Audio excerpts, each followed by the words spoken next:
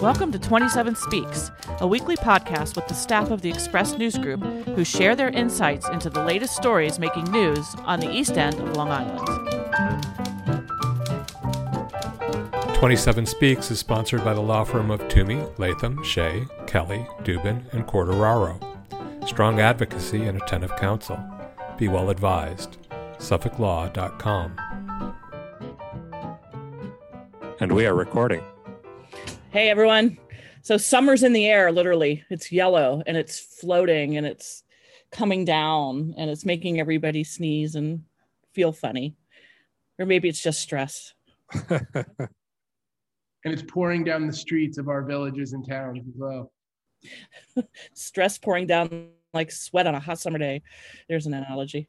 Anyways, here we are again for our weekly podcast. Today, we're going to talk a bit about, with summer on the horizon, what do? You play baseball. We're going to talk about playing ball today and what's going on in Sag Harbor with the negotiations between the Sag Harbor School District and Mashashamuett Park. Yes, I can say that word. In Sag Harbor, which is where for generations, youngsters from the schools in Sag Harbor have played sports. And there's a bit of a conundrum right now, and we're going to get into that shortly. But first of all, with us today is Bill Sutton, manning the controls. Hey, Bill. Hi, Annette. I'm Bill Sutton. I'm the managing editor of the Express News Group. And you got a fine haircut there, by the way, buddy. Why, thank you. So I hear. It's really nice. Good. People on the radio can just imagine it. It looks really good. That's right. You've got a haircut for radio. Also here with us today is Gavin Manu. Hey, Gavin.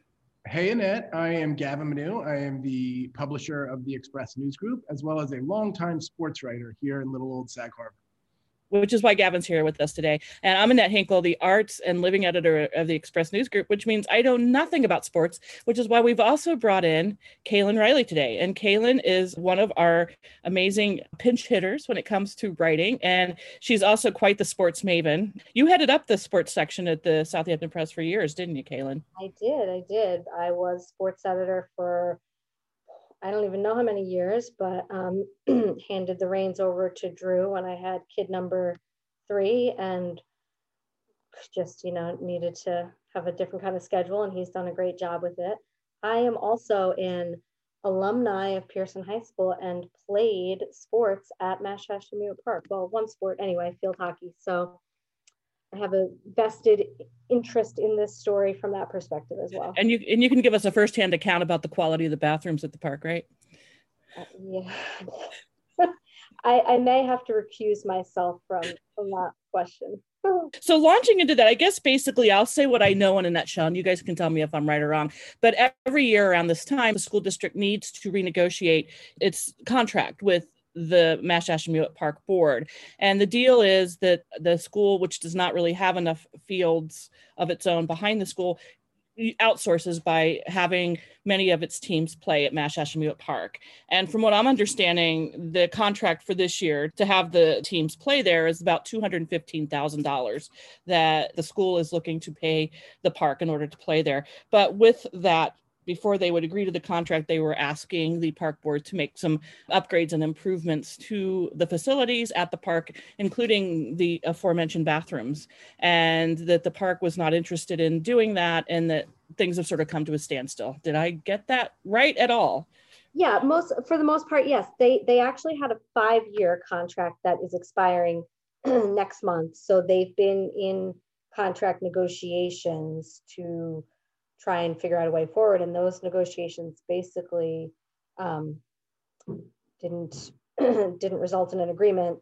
And so on Friday, Greg Schiavone, who's the president of the park's board of directors, said that the school informed the park that they would not be renewing their agreement with them, which was pretty much a bit of a Friday evening bombshell, so to speak. And so since then, I've been in conversation with Brian DeSessa, who's the president of the Board of Education, and Jeff Nichols, who's the school superintendent. And I've been talking to Greg Schiavone as well. I also talked to Lizzie Halleck, who is a sophomore at Pearson High School. She plays both softball and soccer. So as an athlete who has 2 more years ahead of her, she has a really vested interest in this as well. And she started a petition to keep sports at Mashashamuett Park. on change.org that at the moment has 410 signatures. I think it's important to set the backdrop for listeners out there who don't really understand the arrangement, is that the Sag Harbor School District obviously collects funds from taxpayers to fund their programming, including their athletic programs. And then they pay the Massash-Shemua Park Board a certain amount of money every year to use the facilities. The Massash-Shemua Park was deeded by Mrs. Russell Sage all these years ago, and has been run by a private park board who, has no obligation to the public to divulge its, comings and goings or its operations. But this partnership that they have with the school district is what makes it sort of a more interesting situation than just a park that anybody might use, because of the funding that the school does pay them to keep the fields in order, to paint the lines, get it ready for games, put out the goals. They do all these things season after season for the Sag Harbor School District. So on one hand, you have a public school that is funded by taxpaying dollars that operates out in the open as much as we'd like it to. And then you have a private park board that they sort of contract with. So it's a bit of a unique circumstance. And the beef is that because of that arrangement, the facilities are not maybe what other school districts have when there's just taxpayer funds being involved right there directly. New fields, new dugouts, sort of the state-of-the-art equipment. So it is a very unique situation. Yeah, I just was curious, do we feel like $215,000, which seems like a lot of money to me, is that a good deal? Like, is it unreasonable for the school district to ask the park to make these improvements? Sounds like maybe the school board would be willing to help make some of those improvements too. But at $250,000 a year, I just wonder if we feel it's legit that they ask for some upgrades or improvements or things being fixed at the park.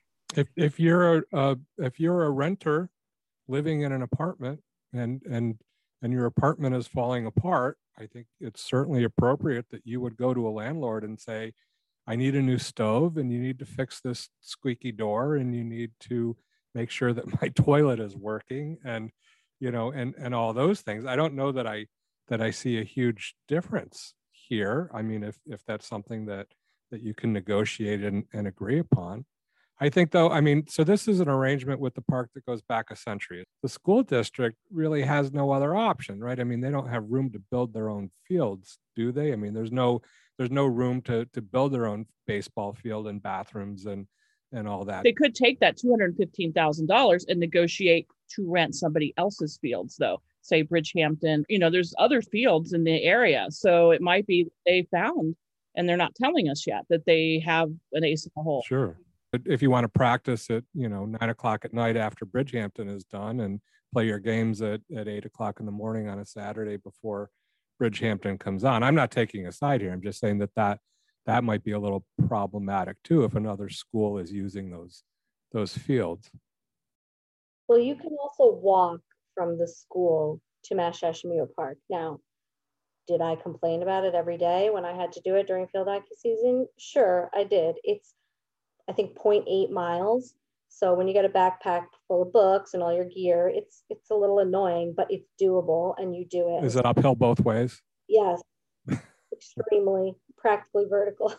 But I mean, that's the thing, it's doable. So like, even though Sag Harbor schools have this unique situation where the property that their school is built on just does not allow for a full athletic facility. Now they have one grass field behind the school, which was upgraded recently after the community declined to put in a turf field there.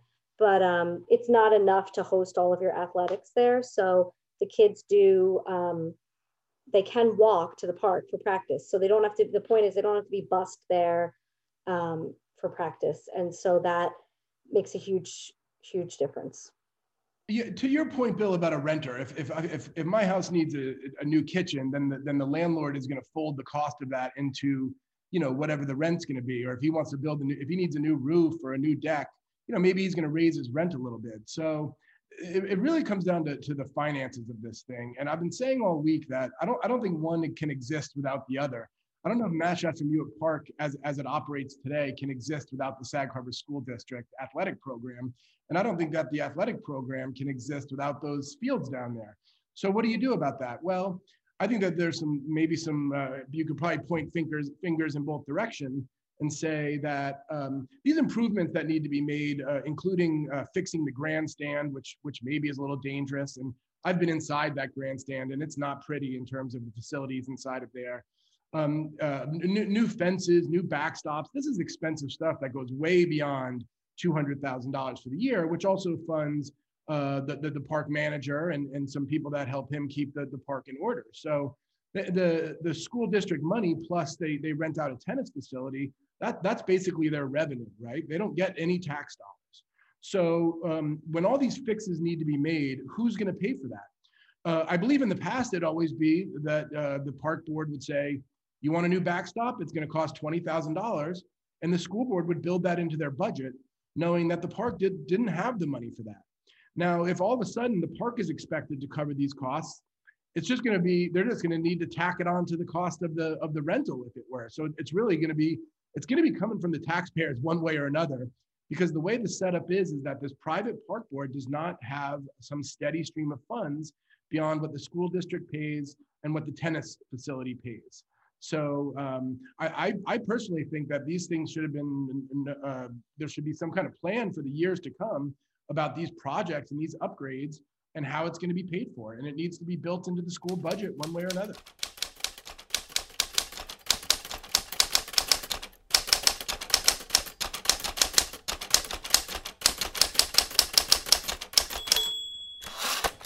One of the gripes that Greg Schiavone mentioned, or I don't know if gripes is too strong of a word, but one thing that he mentioned that he was frustrated with, and, you know, a lot of this is a bit of a, you know, he said kind of back and forth a little bit, but he, for what it's worth, he told me that the park board reached out to the district in February to try to get the ball rolling on these negotiations, and that they did not hear back from them until earlier this month. Whether or not there's a dispute about it, whether or not that's the case, but at any rate, with a contract expiring in June, you know, this was sort of a lot of, like, it seems like last minute wrangling to try and make it all come together. And you know, Jeff Nichols released the document, I think it was like 8 pages or so of the negotiation, the proposal that the school gave to the park, and then the response from the park. He released it publicly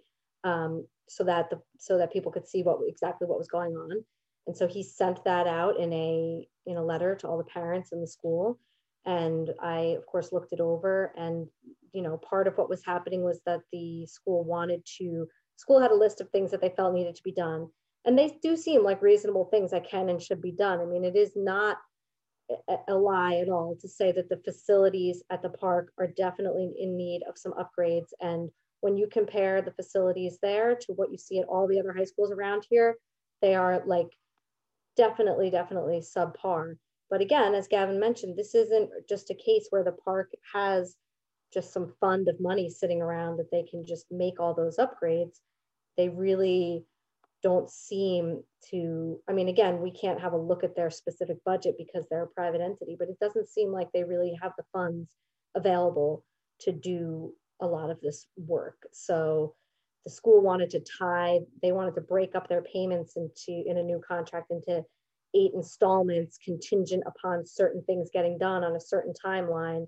And I think the park just felt that wasn't really possible. They weren't willing, and it wasn't really possible for them to do the majority of what the school wanted them to do. So what's the public perception? Do you find that, you know, I used to mention there was a petition out there and there's probably been some chatter on Facebook. Do you find that in general parents and people in the community are coming down more on the side of the park board or on the side of the school? Or is there some frustration just about the opacity of the whole negotiation process in which a lot of these contract negotiations are done out of sight, which is always the case, but people seem to be particularly put off by these sorts of things these days, it seems.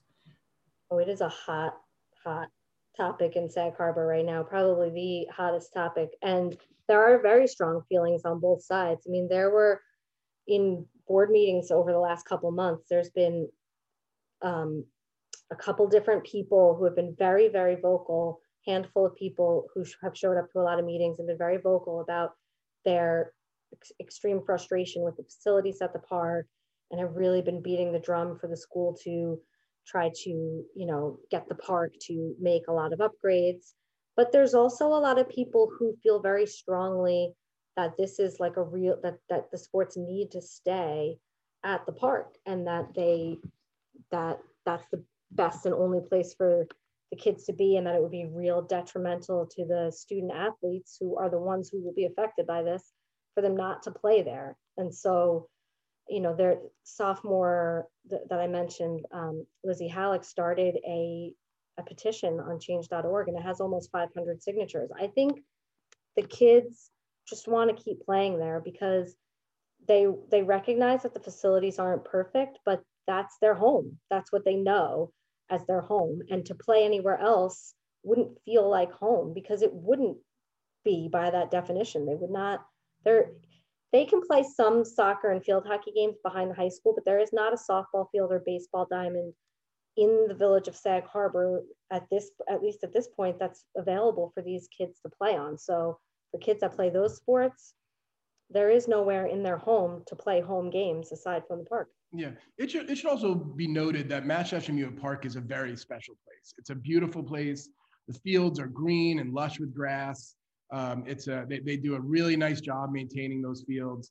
I think that the kids of Sag Harbor who walk down there every day really enjoy going there. Maybe not the walk so much, as Caitlin mentioned, but once they're there. Once you're there. So there's a lot of positives to say about the park, and it's right in Sag Harbor. Getting on a bus and going to Bridgehampton or East Hampton or Southampton is not something the kids of Sag Harbor want to do, period, end of story. No. So that leads me to believe that I think that these sides need to make some kind of an agreement. It should also be noted that the people who've been speaking up at the school board meetings, and Caitlin is not just a sports writer, she's also covering the Board of Education for us, but these people who've been speaking up for the last several years, a group of them have offered to do some of these projects and have already done some projects. They're contractors, they're professional landscape companies.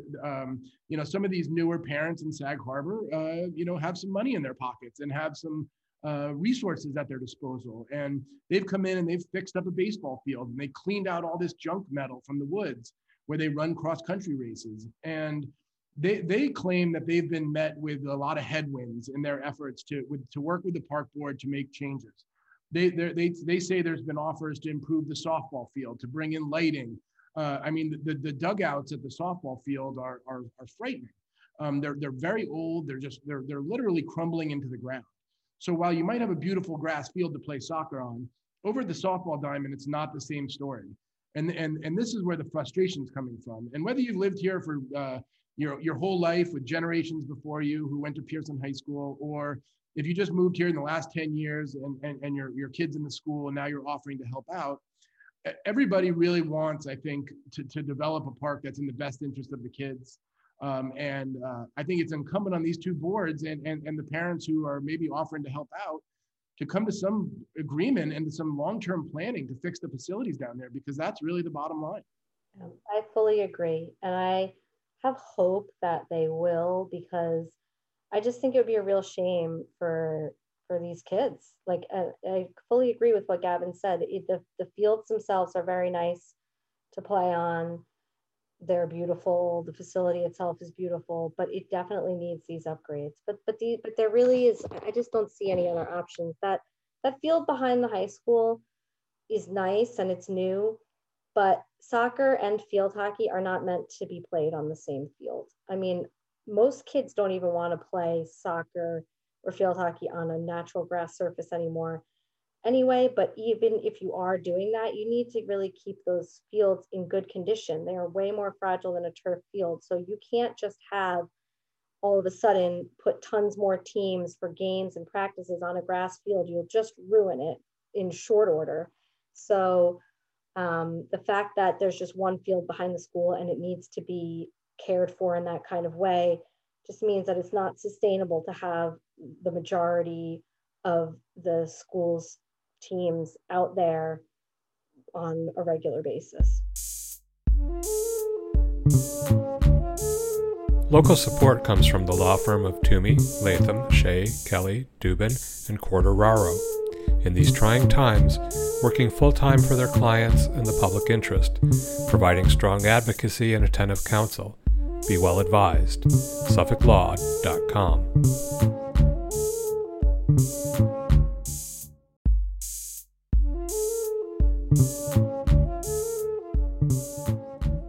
And also, I just remembered the park is really where all of the homecoming activities take place in the fall too. So I think there's a real emotional attachment to that park, even if you're not an athlete, but if you go to Pearson, right? Yeah, absolutely. And Greg mentioned that as well, all the other kind of school related events that take place down there.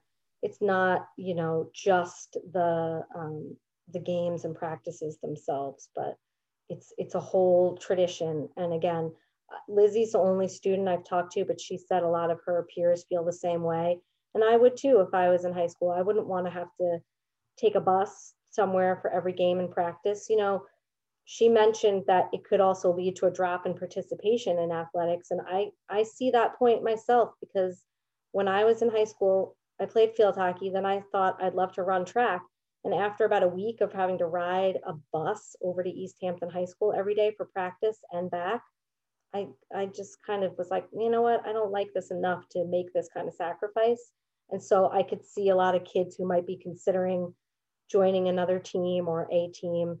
Maybe that could be something that makes them drop out, just the extra commitment it takes to have to get on a bus every day after school. So the two sides are at kind of a standoff right now. Do we, they presented it as kind of a done deal on Friday, that negotiations were done and this wasn't going to happen. But do we kind of feel like there's still some work to do, and there's still an openness to talk and to try to hammer something out? I think that there is. They're not really commenting publicly about the possibility of coming together again. I think they're both kind of taking this stance right now that a decision has been made. But it's hard for me to imagine that they're not going to continue the conversation in some way. I just feel like they can't not, they owe it to the district and the public to give it another try to work it out. And again, both sides are sort of accusing the other side of not really being willing to negotiate. So I think that's just sort of where they are emotionally right now, maybe. And I'm hopeful that they will start to, realize that they really should continue to talk and try to come to some sort of agreement. But it's hard. I get I see valid points on both sides, and I also see the challenges in trying to figure out how to make this work.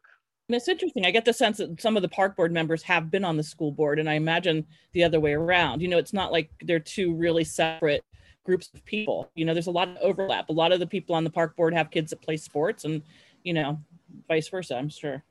Yes, Greg has played sports at Mash Park. He's had, a lot of them have that connection to it for sure. I think they all want the same overarching thing. They want what's best for the kids, and they want it to remain the place that it always has been. Yeah, the conversation I had this week about the Mash Park board, which is, again, we've talked about kind of how unique that is, and how I do feel for their setup a little bit, because, they built a new playground down there, and they had to sort of go hat in hand in the community and try to raise money. And it was a real challenge. And that playground needed to be redone. So they saw the need for that, and they went out in the community to raise funds. And I'm not sure that they've even raised the total amount to pay for it just yet. So, a few years back, and that you probably remember, that the John Germain Memorial Library Board was a private institution, and they took that public because they likely saw a need for tax dollars, and they wanted to renovate the library, and it just wasn't sustainable anymore. And when the dust settles on that, I wonder if that's going to be a question the park board members sort of ask themselves: is how long do we want to have this struggle back and forth? Is there a conversation that should be had? And I know there's this old deed from Mrs. Sage, and this is the way it's always been. But if it's going to mean that we're putting our kids on a bus out of Sag Harbor to some other school, maybe that needs to be looked at again. And maybe there needs to be a better relationship between what is really Sag Harbor's big green park space. It's a small village. There's nowhere else to go with this. That's the simple fact. Maybe there is a need for some change. Maybe there's a need for some funding to come to the park directly, where they don't have to get it approved through a contract, that can help make some of these improvements, make that park really what it deserves to be.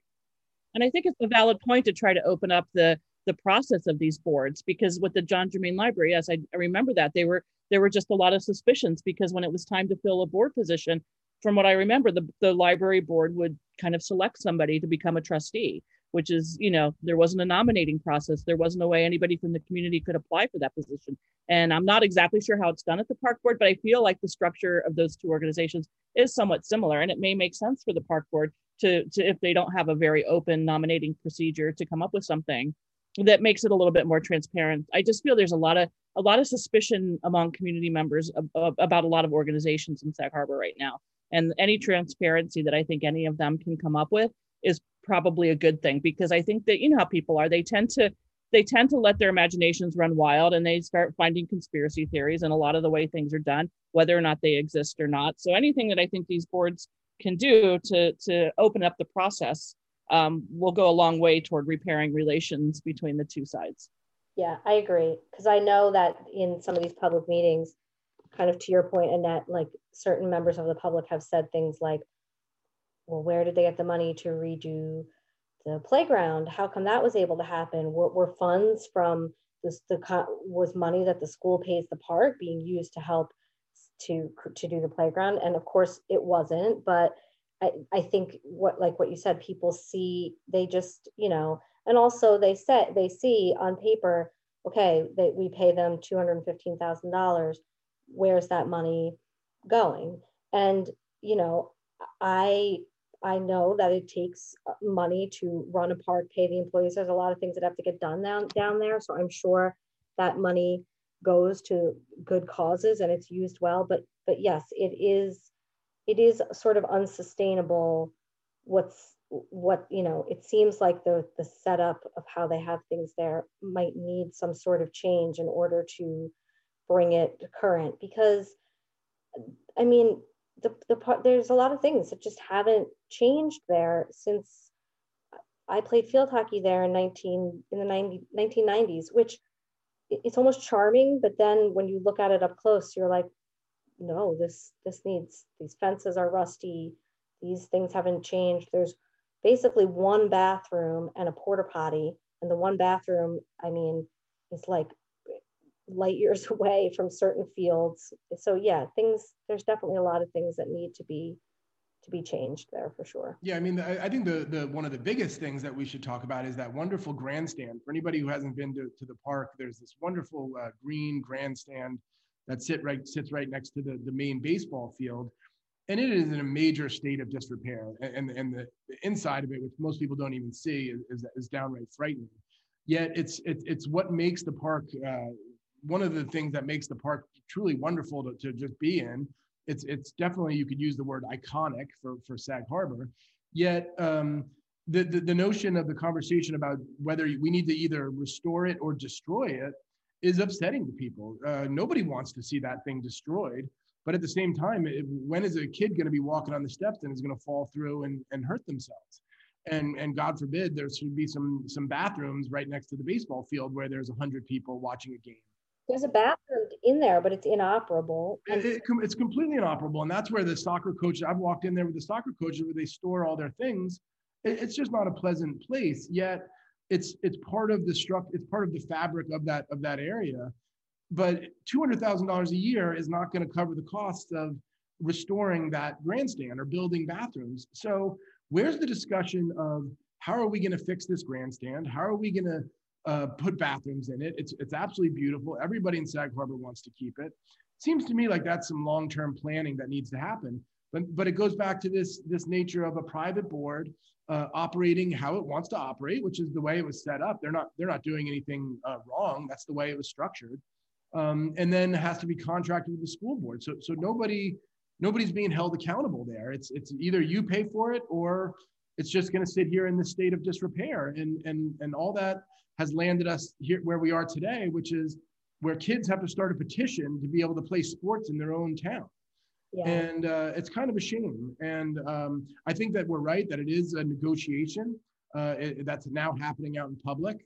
And we do hope that this week they come to the table and try to hash this out. And, but regardless of what happens for the next year with a possible contract, I think that it shows that there's some long-term planning that's needed to upgrade all these facilities.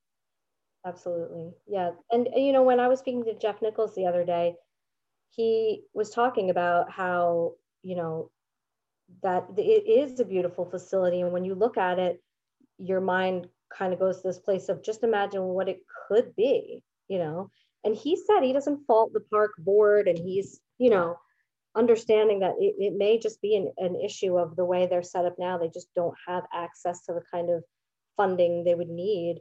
But it is true, when you think about what that place is and what it could be, it is a shame that there's this situation where they can't make it happen. If you look over at like Southampton High School, for instance, they have this like really nice new bathroom facility in a building that also has a little like concession area. So parents will, or students will set up and, sell refreshments at games, which helps them raise money for whatever things are going on at the school, whether there's a group of kids trying to raise money to go on a trip to Europe, obviously not in the last year, but all kinds of different things. There's a whole atmosphere there, having regular bleachers to sit and watch the games. Like, it would be incredible to sit in refurbished bleachers there and watch a varsity baseball game or Hampton's collegiate baseball game in like newly renovated grandstand with like a really nice bathroom facility underneath. That would be lovely. It would benefit not just the school, but the entire community. But that's got to be part of the rub, though, too. I mean, if you're on the school board, do you, can you justify dumping money into a grandstand that's not just for the school use? I wonder first of all, I wonder what the the state education board would think about that. But secondly, if it's going to be Hampton's collegiate baseball and and Little League and everybody else using those facilities, why is the school district on the hook for that? Although to Gavin's point, I think if that's part of the rent, then that's the solution around that. If they want to raise that rent from $215,000 to $250,000 and come up with a long-term plan to to pay for those renovations, maybe that's how you do it. I don't know. Maybe they need to do it like they did with the playground and have a campaign to raise funds. They raised enough money in this area to do other good projects. So maybe there just needs to be a more public campaign to get donations and start raising funds to make it happen like it did on the playground. Yeah, absolutely. And I think the bottom line is something has to happen. I mean, nobody in Sag Harbor is going to be happy. New parents, old parents, generational people with Pearson High School playing their sports at East Hampton High School. It's just not a scenario that anybody's going to support. So nor does anybody expect some golden new grandstand to be built next year. Again, I think that they need to come to the table, iron something out for the next year, and go to the drawing board and figure out how they can meet some of these demands. Again, there's been some community support, and every story has multiple sides, especially here in Sag Harbor lately. But there's been community support. There's been offers to help. These are for hundreds of kids in the Sag Harbor community to have a place to go play. So I think that the adults can come to the table on several fronts, like Bill said, raising the rent or accepting a donation of a contractor or a landscape company to do the basic necessities. And then some of the bigger projects, whether it's community driven or tax driven through raising the rent on the school district, they need to get this done, because I don't think shipping the kids out of town is going to be the answer. I know that this is, with the preface that this is a first world problem, I really feel for these student athletes, because they've had a hell of a year. So between the pandemic, canceling all kinds of things or postponing or changing their seasons, then, Pearson winter athletes and the high risk sports couldn't have a season. And now they're facing the possibility of not having a home. When you're a high school athlete and you play a sport, you love it. It's such a big part of your life. And to have all of these different things thrown at them in just 1 year, and you only get a couple of years, that's it. most of these kids aren't going to play in college or beyond. So it's a shame that, you know, we've in the last year had 2 different Pearson students start petitions just because they want to play sports. I mean, that's like really pretty brutal for them. So we'll stay tuned. We'll be waiting to hear what you find out at your next board meeting, Kaylin. Yeah, I'm sure there'll be plenty more to discuss about it, but hopefully some good news will come out of it soon. Bring your field hockey stick just in case. I still have it in the garage. It could come in handy. Good. All right, everyone, get out there and play ball.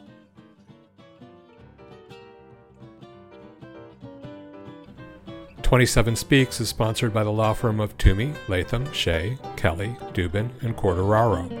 Strong advocacy and attentive counsel. Be well advised. SuffolkLaw.com.